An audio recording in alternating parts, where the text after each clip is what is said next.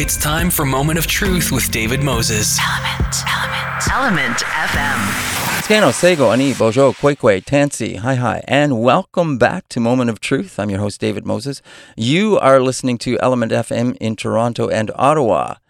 And this is the beginning of our new season here on Moment of Truth, and our third season, I might add. So it is fitting that joining us is a very special and sought-after guest, and we're pleased to have her with us, Michelle Latimer. A little about Michelle. She is an award-winning filmmaker, producer, writer, and activist, and she is currently show-running and directing the scripted series Trickster, adapted from Eden Robinson's best-selling Son of a Trickster trilogy, and has completed the production of a feature documentary, Inconvenient Indian, an adaptation of Thomas King's book of the same name. In 2016, she chronicled the Standing Rock occupation protesting the Dakota Access Pipeline as part of the 8-part Indigenous Resistance series Rise, for which she was the showrunner and director. Rise was awarded the Canadian Screen Award for Best Documentary Series in 2018. And her short film, Nuka, Field of Vision, premiered at TIFF in 2017, screened at the 2018 Sundance in Berlin Film Festival. And to date, she has directed multiple short films, including the Sundance Jury Award, Honorable Mention, and International Film Making for her animated short film, Choke. In 2020, Michelle was named the inaugural artist in residence at the Sundance Institute Screenwriting Labs and was awarded the Chicken and Egg Breakthrough Award, and that's a prize given to 5 international filmmakers for their work in social justice filmmaking. Michelle's Métis and Algonquin heritage informs her filmmaking perspective, and much of her work is dedicated to the pursuit of Indigenous rights and sovereignty. Michelle, Ani Bojo, and welcome. Thank you for having me, David. It's a pleasure.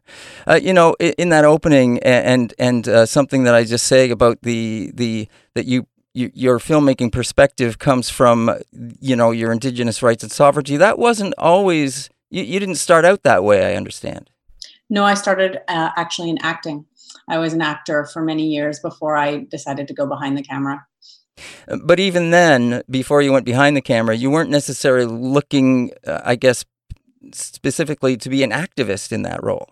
Oh, yeah, that is true, I would say. It is? Okay. I think for any young filmmaker, part of that process is defining and also exploring what is your voice. What do you have to say in the world?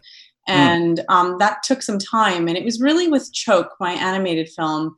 It was my second short film. The previous one was an experimental film that I'd won as part of a filmmaking award at the Imaginative Film and Media Arts Festival.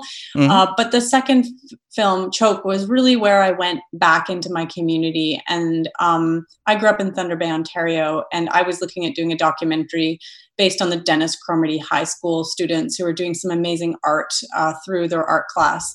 And it was there that I met a young man named Kyle Morisseau, who was the grandson of Norval Morisseau. But Kyle was tragically one of the children who was found in the McIntyre River. I guess the story made famous by Tanya Talega's book, Seven Fallen Feathers. And when I learned of his passing, it just changed everything for me. At that time, we didn't know the stories that have since come through the media. And I just felt that I needed to honor that young man and that story. And so Choke became basically my expression of what was happening in the community I grew up in. And it was the first time I told a story that was that close to me.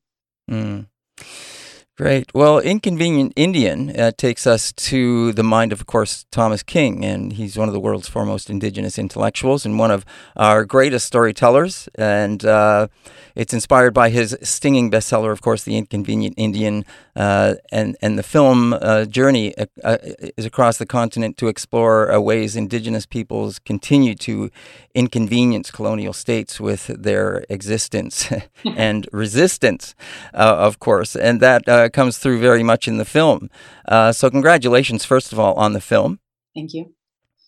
And so why did you, I mean, it's kind of obvious to say why you wanted to do this, but why did you want to do this?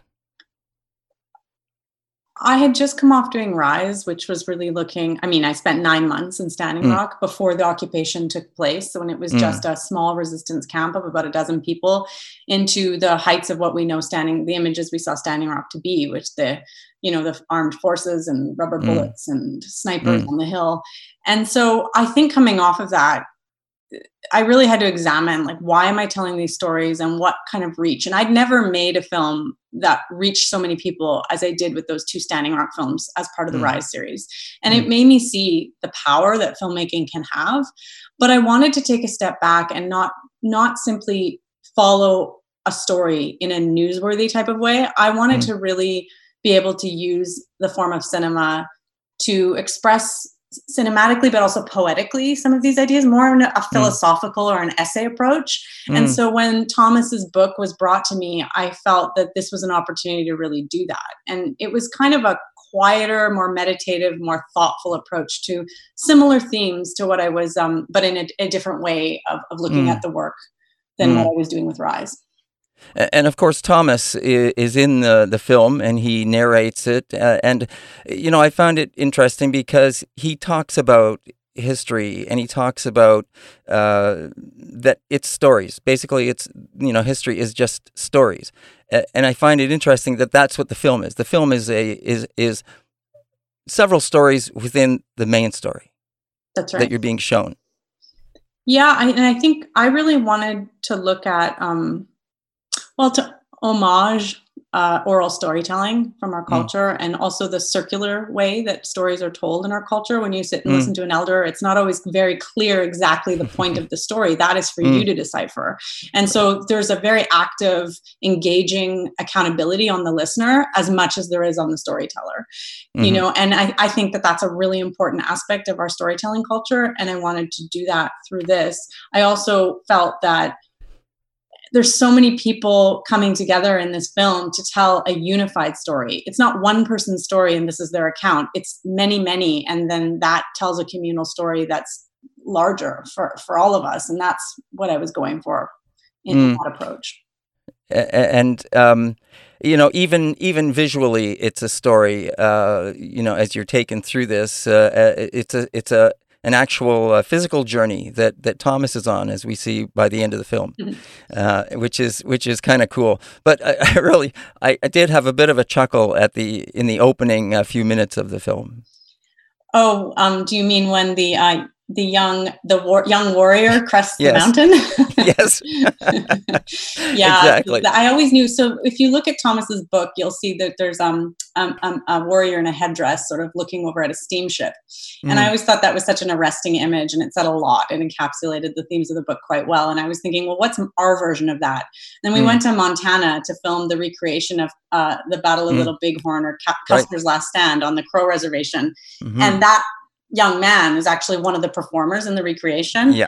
And I said, would you mind doing this for me? And he was like, absolutely. And we got him to ride his horse and crest over the valley, which actually is the exact place where Custer's last stand took place. It's in the national park there. And then we CGI'd VFX the skyline of Toronto there. Yeah, that was great. You weren't expecting that at all, of course. And it looked like we were going to be in some sort of a period piece that, so it was great. Well done. Thank you. Really, really nicely done, by the way, the film. Really lovely the way it was put together. So congratulations once again on that. Thank you very much. There are some key moments in the film that it hits you with, that it leaves you with. And, one of the things is of course, when Thomas says, he talks about, well, what do Indians want? And of course, he says that's the wrong question. And there are, of course, we don't want to give everything away about the film and about the story. We want people to both read the book and actually see the film. But I guess I thought that was, that was interesting. And it kind of makes you think about a number of things when that question is put to you as someone watching the film. But also, I'm wondering about, did you guys discuss at all about the word Indians? That's a really interesting. So it's kind of two ideas. I think I want to circle back to this idea that you have about what do Indians want, but the actual terminology Indians is one that Thomas uses facetiously, or it's not in the way that we know it to be in society. He's using it as a way to express ideas. He breaks the idea of the Indian as the representative Indian to what people looking from outside the community might think of Indigenous people. And he breaks that down into three ideas in his book: the dead Indian, the live Indian, and the legal Indian. And making the point that the dead Indian is what, outsiders often, that's their relationship. It's the cowboys and Indians Indian. It's the leathers and feathers. It's this 19th century version of what an Indian should look like. And it's a stereotype. That's why he's using the word Indian versus obviously we understand Indigenous people and Métis and First Nations and Inuit, in this country, but he's more making a point of a philosophical idea of the themes and ideas in his book. Yes, and I appreciate you explaining that, because I knew there was a reason behind why you chose to do that, and why that was used throughout the film. Thomas also states in there that nobody wants the Indian. Right, it's the idea. I really like that whole thing that was explained in there about. It's really about the idea that people like, because it's non-threatening. It's great. It really takes you somewhere else and sort of takes you again into this storyline and into this journey that you're being taken on throughout the film. Yeah, and when you spoke about the idea of like history it's not about like what do Indians want. It's interesting because the whole framing device of the film and of his book is to look at whose history is the one we've been taught. Whose history is the one? Is history really just the one story that's sort of told? It's not a monolith. But I think we're in this time period now where we're looking at, yes, it's been the one singular story that's been written by settlers, told by settlers, and that's the story we're supposed to believe. But now we're kind of breaking into this time in culture where we realize there are many stories, and many of these stories have not been told, and the time is now to tell them so that we move into the future in a different way. And then we have, of course, the other story that is being given to us is the coyote story in the film as well. But we have another series to talk about, the Trickster series. So we don't want to use up all our time on this one. I think we've managed to pique people's interest, and hopefully they'll get to see the film. Now the film itself had its premiere over the weekend, but it's also going to be shown coming up this week as well. Yes, it will be. There's a physical screening on the 17th, as well as a digital screening that people can access through the Toronto Film Festival website at any point. If you sign up for a ticket for the digital screening, you can watch. You have 24 hours to watch it from the time you push play. Cool. That's so the physical screening is Thursday, 5 p.m. at the Tiff Bell Lightbox Theater. So that's great. So people can check it out there, and appreciate for what you said as well. Just before we move on, though, who is this film for, would you say? What were we thinking of it as the audience? Well, I made the film for my community, but but it's a very different watching experience when you're an Indigenous person taking in this film. It's also an experience for non-Indigenous people, because I feel like it's a provocation to be accountable into. It's not enough to just say we acknowledge the past. It's an acknowledgement with an understanding that our actions moving into the future matter. And it's not about just educating ourselves, but it's about doing something differently in terms of how this country repairs its relationships with Indigenous peoples. Great. I guess that's the takeaway you're looking for as well. So I was going to ask you that next, but that's great. We'll be right back with more right after this, so don't go away. Now back to Moment of Truth with David Moses.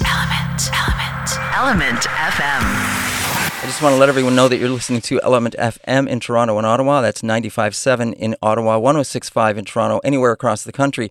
If you download the Radio Player Canada app and then type in 106.5 ELMNT FM or 95.7 ELMNT FM and listen on your device of choice 24 hours a day, 7 days a week.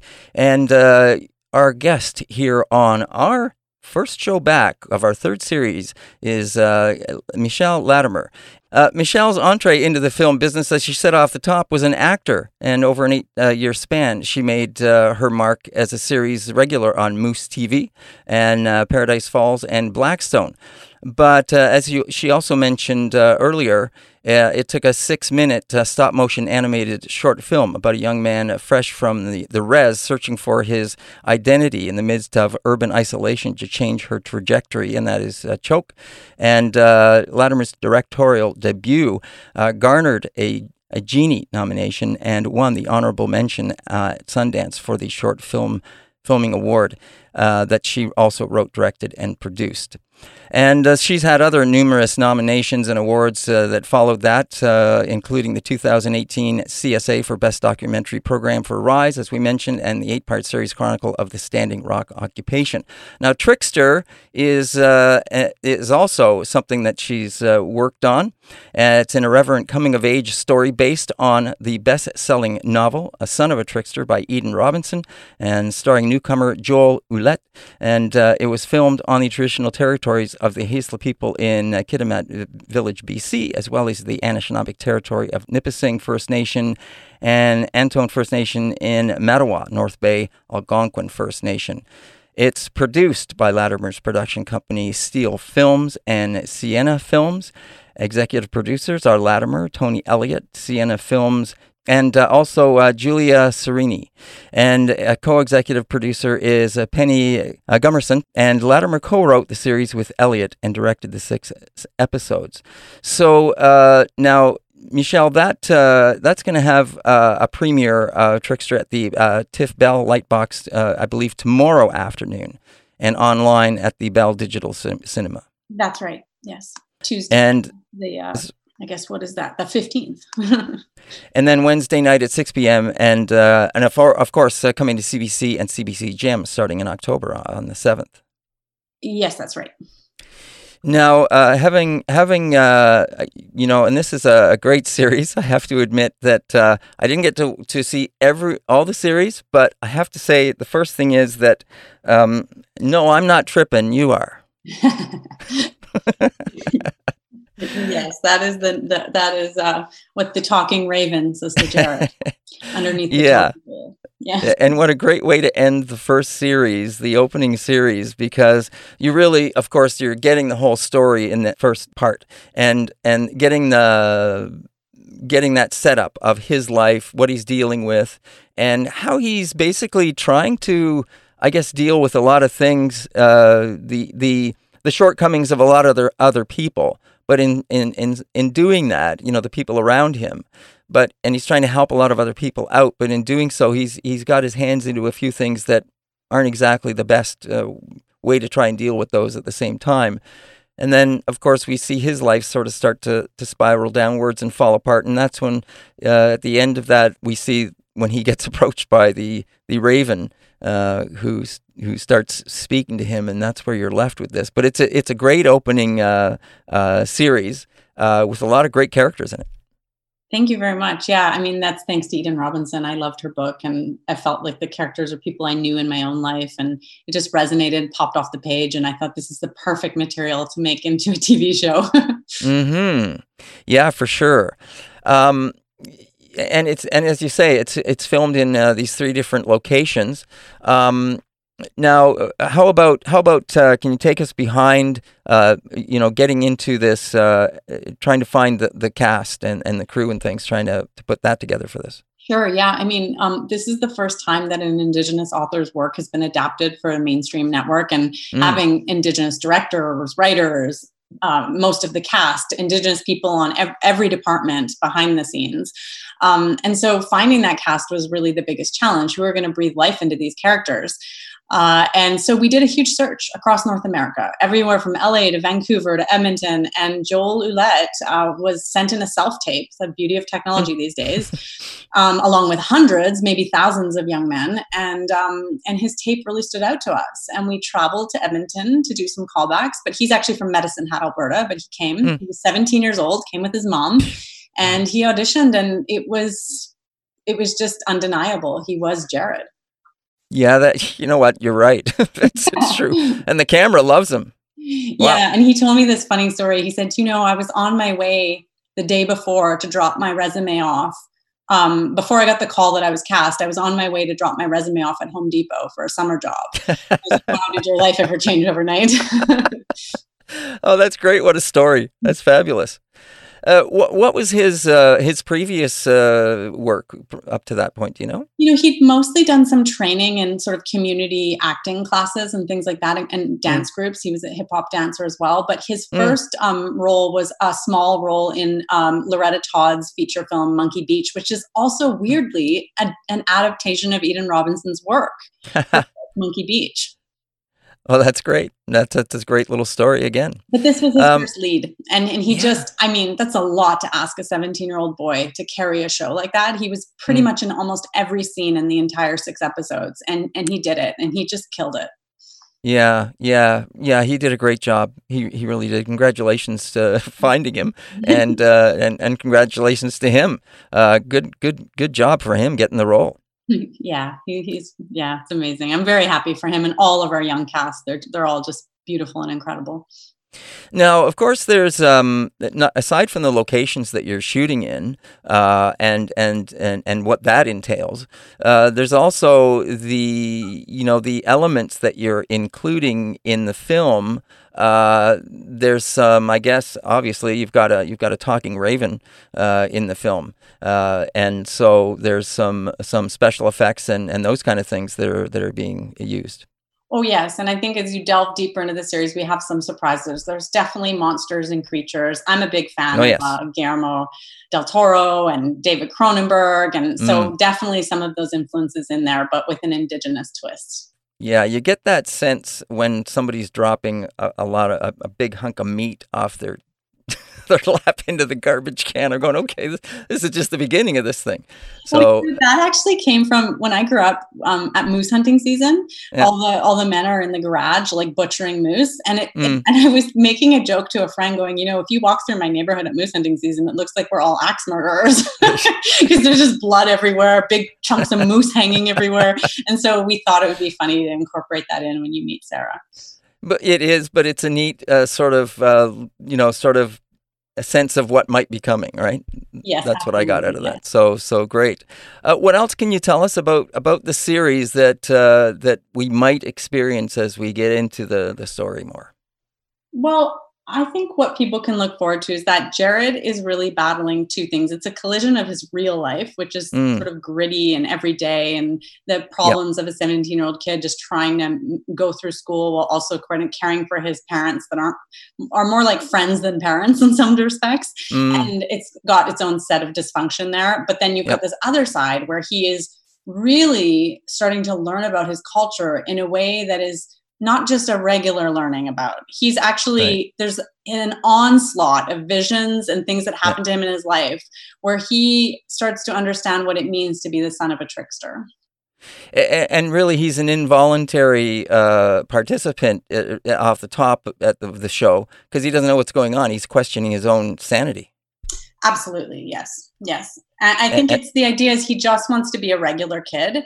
And in some ways, you can almost equate that to this idea of assimilation. Oh, I'll just be normal. I'll fly under the radar. I say normal with quotation marks. I'm just going to fly under the radar. But what if you can't? And what if the things that start to show themselves to you, actually, at first, they seem scary. But as you get to know them, you realize there's power in that. And it's undeniable. And you have to step inside of it. And I think that's kind of, I'm using like a genre in a fantastical way to explore, I think, the things every Indigenous kid comes up against as they're growing into adulthood. Yeah, interesting for sure. I sure hope that, from what I've seen, as I say, I wasn't able to see all of it for time restraints, but it looked fabulous. Well done. Congratulations on both fronts, both the Inconvenient Indian and Trickster. Thanks. I really appreciate that. I really appreciate you watching the work too. Oh, hey, it's a pleasure, and I really appreciate, and congratulations to you for all the success as well, and all the best to you in the future. Thank you so much. I really appreciate it. And I look forward to actually meeting you in person at some point. It would be great. I hope we can do that. Gosh, I hope that this world opens up so that there's much more in-person meetings. Yeah, for sure. And I really like the way, by the way, at the end of that, the opening part one of the series, where the raven, as we talked, and that's a big raven, by the way. Was that the actual size of him? Yeah, it's sitting on the road. You're looking at. So we had a real raven that's trained, and he was probably the biggest raven. And then we created a VFX CG raven, which I think is a bit smaller. But the raven's huge. They're big birds. Oh, they are, absolutely. I know they're much larger than a crow. You go out west, the ravens are you can tell they're not a crow. They're a raven for sure. Cornus Corvax, as he refers to himself. Yes. It's just great. Michelle, again, a great pleasure speaking with you, and thank you for taking the time to join us on the show. Thanks. I really appreciate it, David. Take care. All right. Take care. Bye-bye. Bye. And that is Michelle Latimer, and we've been speaking to her about two things she's got going on. The documentary Inconvenient Indian, as we mentioned, that is going to be. It had a debut over the weekend, but that is going to be also coming up at the screens again on Thursday at 5 p.m. at the Tiff Bell Lightbox Theater. And Trickster, as we talked about, also, that's going to be coming up. It's coming up on the 15th, the Tuesday of September. Yeah. And of course, as we mentioned, it's going to be on CBC and CBC Gem in October, starting on the 7th. So congratulations once again. Thank you for joining us, and all the best. It's my pleasure. Thanks for having me, David. All right. Now, coming up next is a singer-songwriter and founder of a new Indigenous record label, Ansley Simpson. So don't go anywhere. We'll be right back. Now back to Moment of Truth with David Moses. Element FM. Welcome back to Moment of Truth. I'm your host, David Moses. You're listening to Element FM in Toronto and Ottawa. That is 106.5 in Toronto, 95.7 in Ottawa. And anywhere across the country, if you download the Radio Player Canada app and type in 106.5 ELMNT-FM or 95.7 ELMNT-FM and listen on your device of choice 24 hours a day, 7 days a week. And it is certainly a pleasure to be back on the air. We've had a bit of a break over the summer, so it's nice to be back. And it certainly is a pleasure to have with us on the program today Ansley Simpson, and she, if you aren't aware, is a singer-songwriter. Among other things, Ansley is also credited as being a speaker and now a label rep. She's got a new label. We're going to be talking about that. But a little more information about her music. She has very poetic lyrics and deeply moving vocal-only performances, dreamlike arrangements. And if you haven't heard any of her music, check it out, and you, I think, will agree that it covers all of those and ticks off all of those marks very nicely, I might imagine. And she was nominated for 2 2018 Indigenous Music Awards, winner of Best New Artist, and the founder of the Indigenous label, as we just mentioned, Gizawi, or Gizaway, which way is it pronounced? Gijiwe. Gijiwe. See, I got it wrong both ways. Gijiwe. Thank you so much for correcting me on that. And her debut album was Breakwall, and it's a gentle, powerful collection of songs that showcases her lilting vocals, clear melodic sensibilities, and intrinsic guitar playing to moving effect very nicely. Ansley, it's very much a pleasure to have you on the show. Thank you. Thanks for having me. Absolute pleasure to be talking about music again on the radio. Yeah, and I guess performing. How is performing these days? Is it starting to get back into a place aside from online, or have you been to any places that you can perform now at all?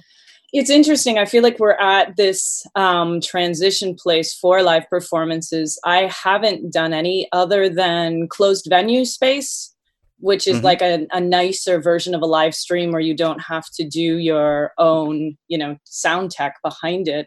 So there's, and mainly that's been with Leanne Batasimasak Simpson, my sister, who's got an album coming out as well. So yeah, it's slowly coming back. I'm really hesitant about going into performance space, especially being in Toronto. I think I'm not alone there. I know a number of us, as far as musicians go, are sort of waiting to see. It's this extra stress of worrying about the health and safety of the audience and our band members and everybody who works in the establishment, the sound people, the bar staff, that kind of thing. So yeah, I'm not anticipating doing a whole lot of shows until things are even more improved. Right. And, I guess it's a good point you bring up, because I guess what you were just alluding to there is that it's no longer just about a gig anymore, is it? It's about all of those things you talked about that we now have to take into consideration. Absolutely. Yeah. And, it's part of performing is already a challenge for many performers, right? We always get nervous. We always get stressed out before the show. And so we already have a lot to handle before we step onto stage. And this extra stress actually just is too much for what I can imagine doing right now. So I like the idea of the drive-in theaters. I think that one's pretty cool. There's been some more interesting sort of live stream-ish shows that are combining things like visual elements to it. So I'm excited to see and to be a part of the online shows that are doing something more than just me alone sitting in my living room, awkwardly hoping that my tech doesn't fail and I freeze with like my mouth open for 25 minutes. Yeah. Hasn't that happened to everybody? That's for sure. Yeah, it's great. These Zoom kind of systems are really not designed for artists. That's for sure. But in a fix, they work, right? They do. This is how we're able to do most of what we're doing these days. So yeah, that's right. When you were talking there about, and I guess we're talking about social responsibility, and I think that's something that I think you particularly are someone, because of your sensibilities and because of the fact that you've started this new label. You're thinking that social responsibility. I'm going back to that live gig thing, where you have to think about, hey, maybe the club isn't following all the rules, but it's a gig. But I think that for most artists, they're going to want to make sure that the club is following those rules, not just to have them in so that they can maybe pick up a few bucks.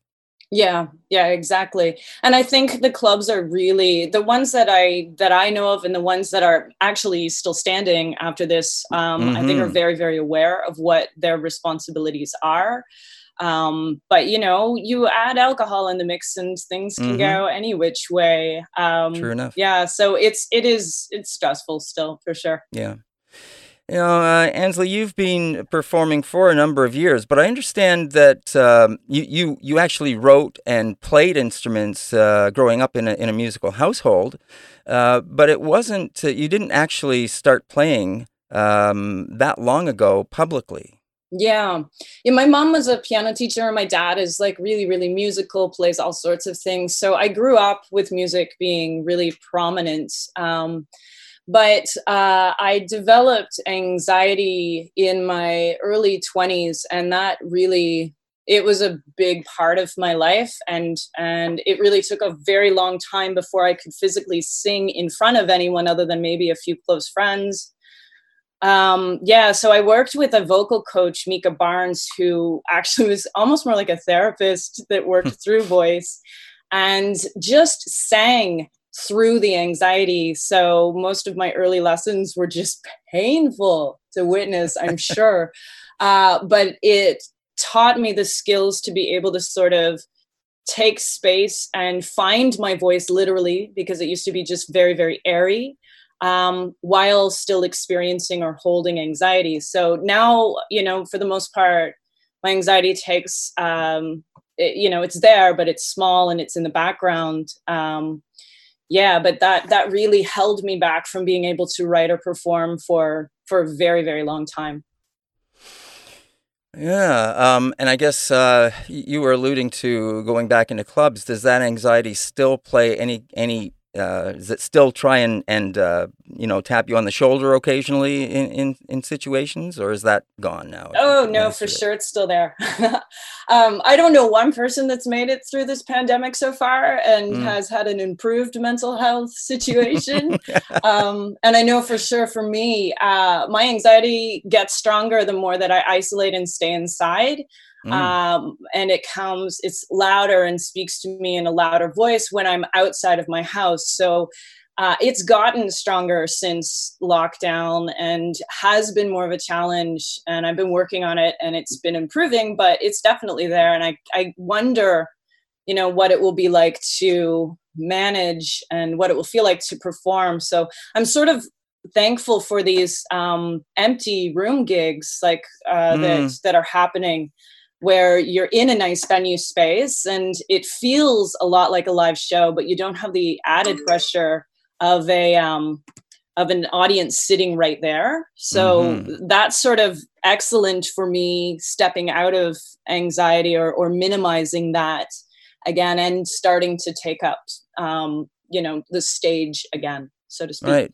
Right. Nice. Yeah. Well, so listen, you put out the album. It was successful. You've gotten a lot of great reviews. And now, the thing is, you're coming out with a second album. If it hasn't come out yet, it's coming out very soon, I understand.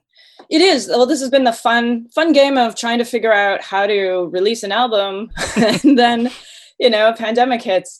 It was supposed to actually come out last May. And the day that the tickets were to go on sale for the release show, the pandemic was announced. So that got put on hold.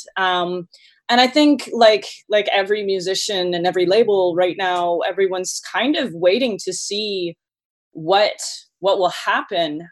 This is not an easy time to be taking up space in a lot of ways. So I really find that when you're releasing something into the world, artists are now questioning and audiences are questioning, okay, well, why do I want to hear this right now? What is this saying to me? Is this even grabbing my attention? A lot of people just want to listen to nostalgic music because that's comforting and we know it. So I'm sort of been waiting to see when it's time for this album to be out in the world in a way that people will be able to listen to it and absorb it and take it in. So I'm anticipating that that's going to be in the first few months in 2021 at this point, and that's where I've got my focus and my team working towards. So, but honestly, anything is up in the air, or everything is up in the air right now as far as putting something like a full album out into the world. Yeah. All right. Well, speaking of that, thank you for filling us in and bringing us up to date on that album. And it's going to be called? It's called She Fell from the Sky.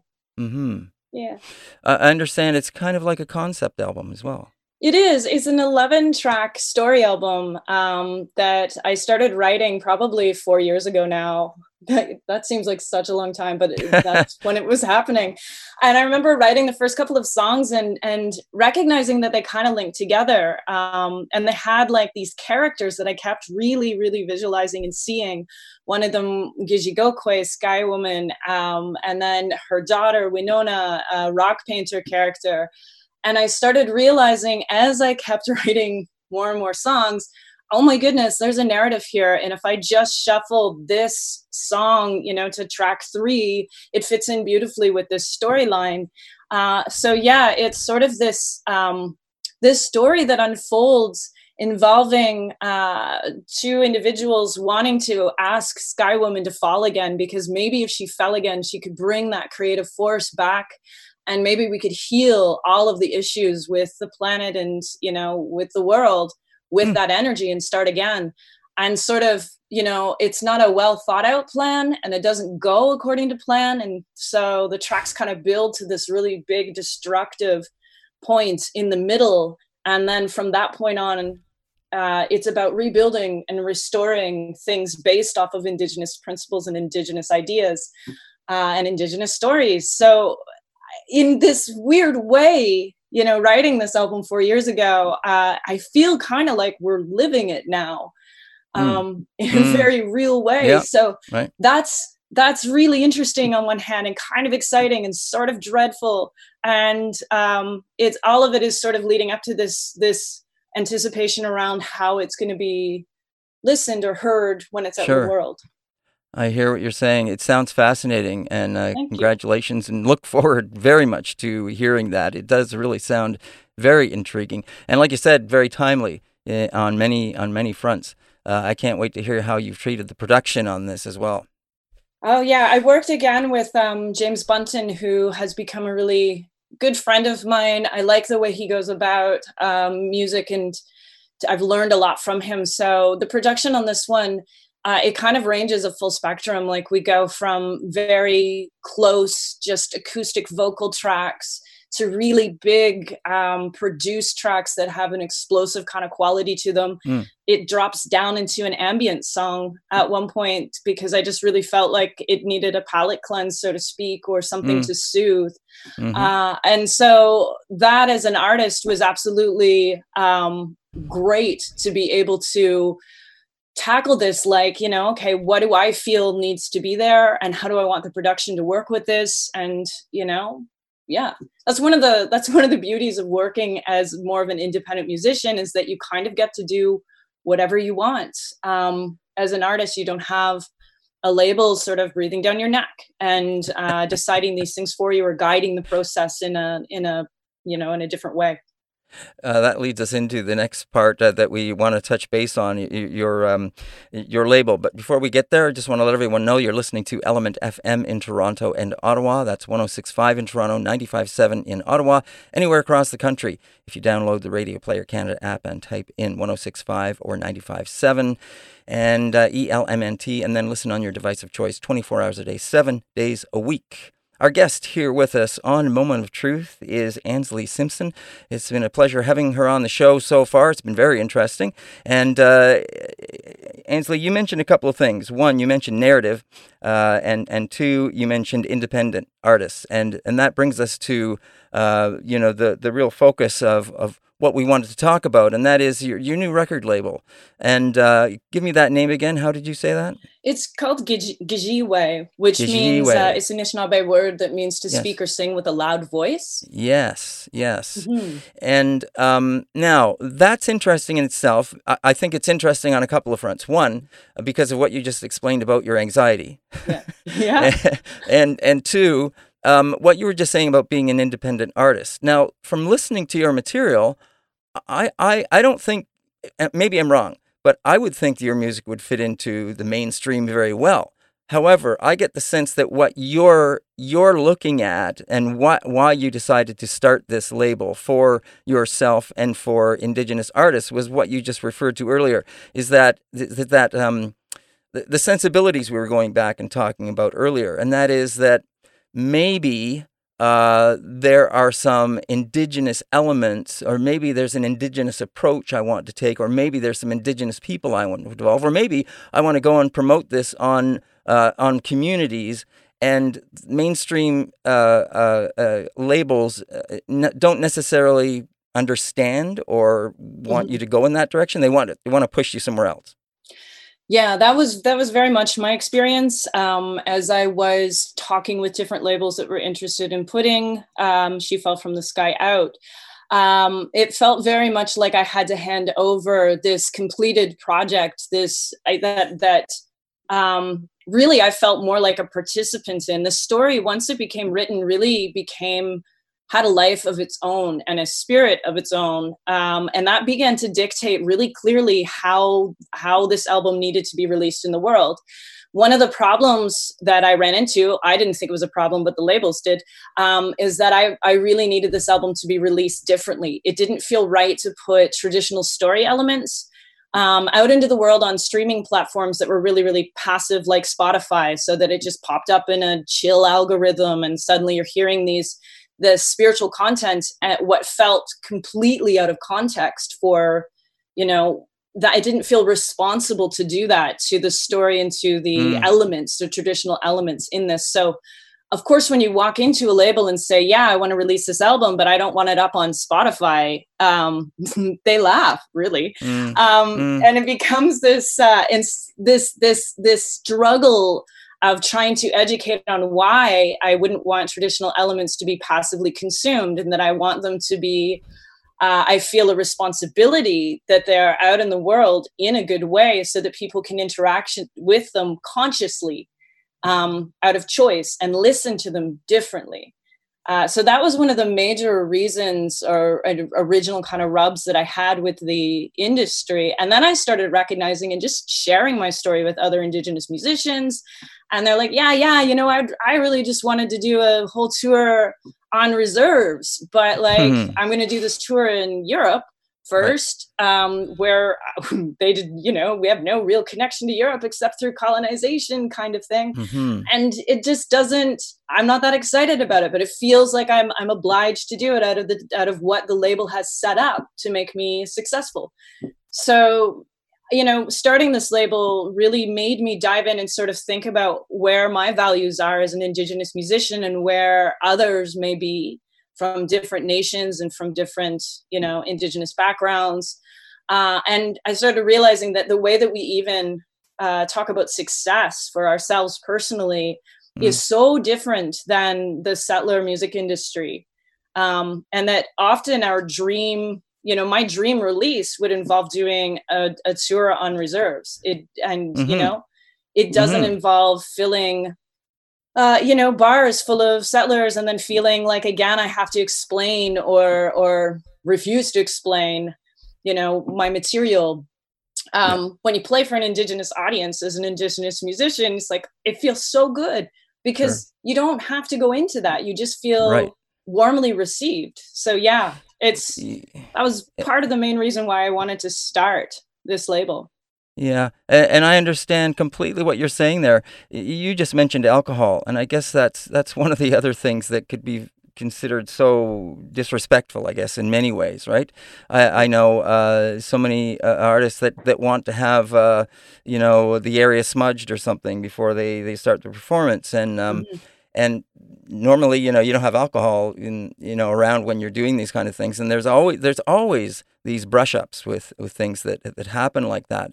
You know what this sounds like? This sounds like, Anseli, like this is the start, and this has been going on for quite a number of years, as you know, with artists and Indigenous artists, about performing and about doing these things, because, I think I have to do this, or that's what the label wants me to do, and you don't want to become, somebody that is abrasive, or not saying we don't appreciate what you're doing for us, but at the same time, it doesn't feel like it's reciprocal, like it's always driven from the other side kind of thing. Yeah. This feels like it's part of an education, and it feels like it's part of that ongoing education that we now have happening with maybe Truth and Reconciliation, that, this is something that the labels may not recognize right now, but maybe in a few years after they see that, hey, maybe, Indigenous artists aren't coming to us anymore. How come? Well, because they're starting their own labels. They're doing the things that they want to do because it represents them better.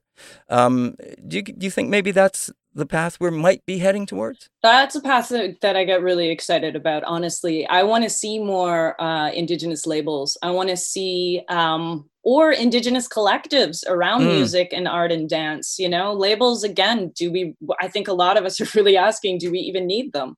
Yeah. Moving forward, I've been an independent musician for years. We talk a lot these days about how the music industry has really crumbled. And so the image that I keep coming up with is that the gatekeepers are now kind of standing at the gates, but the walls have been crumbled, around them. So what's the point of going through the gatekeeper now? So when I approached the idea of starting a label, what I was thinking first and foremost is that I wanted to help sort of Indigenous artists in general figure out the aspects of the music industry that are sort of formally locked into those labels. Like, how do I put a song out into the world? How do I get the correct IRC codes so that I can track my royalties? How much am I going to get from royalties anyway? A lot of this is really hidden to the average musician. Yep. So I'm hoping that Gajiwe can act as a bit of a learning opportunity for other Indigenous artists. I really want artists to understand these aspects of the industry that are often seen as roadblocks to being able to further their careers. And the more that an artist understands the industry side of it, the less time they have to actually focus on it, but the more opportunities that they have, that they can make moving forward that aren't exploitive of their talents or of their indigeneity or of their music in general. Right, and that's a wonderful idea to turn this into some kind of an educational component, so that, like you said, many artists do not understand the business side. They just want to make music. They just want to perform. They just want to get into their art, and there is that business side of things. And let's be honest, they're going to brush up against that at some point, no matter what they do. They will need to know these things. Yeah, absolutely. And so I'm hoping that at least, as I move on and as I build this label, that, the artists that I work with leave the experience with a lot more knowledge and a lot more understanding, and a lot more power to make decisions in their life so that they can put their art forward instead of thinking about the commerce side of things. So, Ansley, how has this been going with you so far? You started this label when? It's very recent. I just started it back in, our first release was July. I worked with my sister, actually, Liam Batasimus X Simpson. She has a book that just came out, Nopoming, and we had been working together on this small EP that was just sort of like okay, we've got a lot of time on our hands. What can we do at a distance? What can we do that's creative? And we had sort of worked on these tracks for a while, and she had found excerpts from her book that read beautifully over top of it. So we just went forward with that. And then I started thinking that that's a really good sort of first project to put out. To work the bugs out, because this is new to me, and I want to build sort of an audience and relationships with people before I can really feel like I can support Indigenous artists in the way that they need to be supported. So these are sort of the first couple of projects that I've got lined up are about that. They're sort of about working the bugs out, figuring out how I want to be in this industry and how Gijihwe should be in this industry. Right. And moving forward from there, hopefully with some interesting projects that are unlike what you find in the mainstream kind of settler labels. Right. I guess the other side of that is not only figuring out Gijihwe, how that works, what you want it to be, sort of said, like you said, working out the bugs, but then you will have to work with maybe distributors. You may have to work with other mainstream markets to promote, et cetera, et cetera. So there will be that side of it that will also you'll have to be exploring. Yeah, absolutely. I think one of the things that I noticed that as an Indigenous musicians, we often forget about our own networks, our own radio stations, our own connections in this industry, which is actually getting bigger every year. I've found that when I've helped other people work with their releases before I founded this label, that was actually as valuable, if not more so, than the sort of settler music industry connections and distribution. That almost the distribution line that we have set up right now, it can sometimes feel like you're just tossing things into a void. It's the industry has changed so much, especially with the pandemic, that all of these what we thought were really solid chains of revenue have just really crumbled. Absolutely. So even my colleagues, so to speak, in other labels are really scratching their heads at how to go about releasing something and how to even handle distribution when people aren't in physical stores. Or, vinyl, everybody wants to do vinyl, but that has taken a huge hit as well. And now no one's playing shows, so we don't have merch tables set up. We don't have ways to easily distribute these sort of things. So it's a new industry that's coming out of this for sure. Angela, I couldn't agree more with you about what you just said about the networking and about, you think of all the artists, you think of all, like you said, the communities across the country, you think of all the Indigenous artists, you think of all the community radio stations. There is a huge network of people, artists, right from start to finish. I don't see why we couldn't have our own industry. And I agree. I wish we would have done this a long time ago. Absolutely. And I think it should have been done a long time ago. So congratulations for you on starting this, and I wish you all the best with it as well. We look forward to hearing your music. I guess that's going to be on your label as well, for sure. Yes, it will. Yep. And of course, just all the best with these future things. We look forward to hearing more about it. I want to hear about the successes you're having. Any new artists that you are premiering or that you're launching, please let us know. We'd love to help promote that as well. Absolutely. Chi Miigwech for talking today. This has been really great. Yeah, Chi Miigwech for being on the show with us. We really appreciate it. And like I said, we are proud to try and support any way we can, and this is a great idea, so congratulations and all the best with it. Thank you. Yay. Mm-hmm. Ansley Simpson, she is a Toronto-based Anishinaabe speaker. She's from the Alderville First Nation, and she is speaking to us about her new label, as well as her new album, and many of the things that she's been doing. Giziwe is the name of it, and that is Sing with a Loud Voice.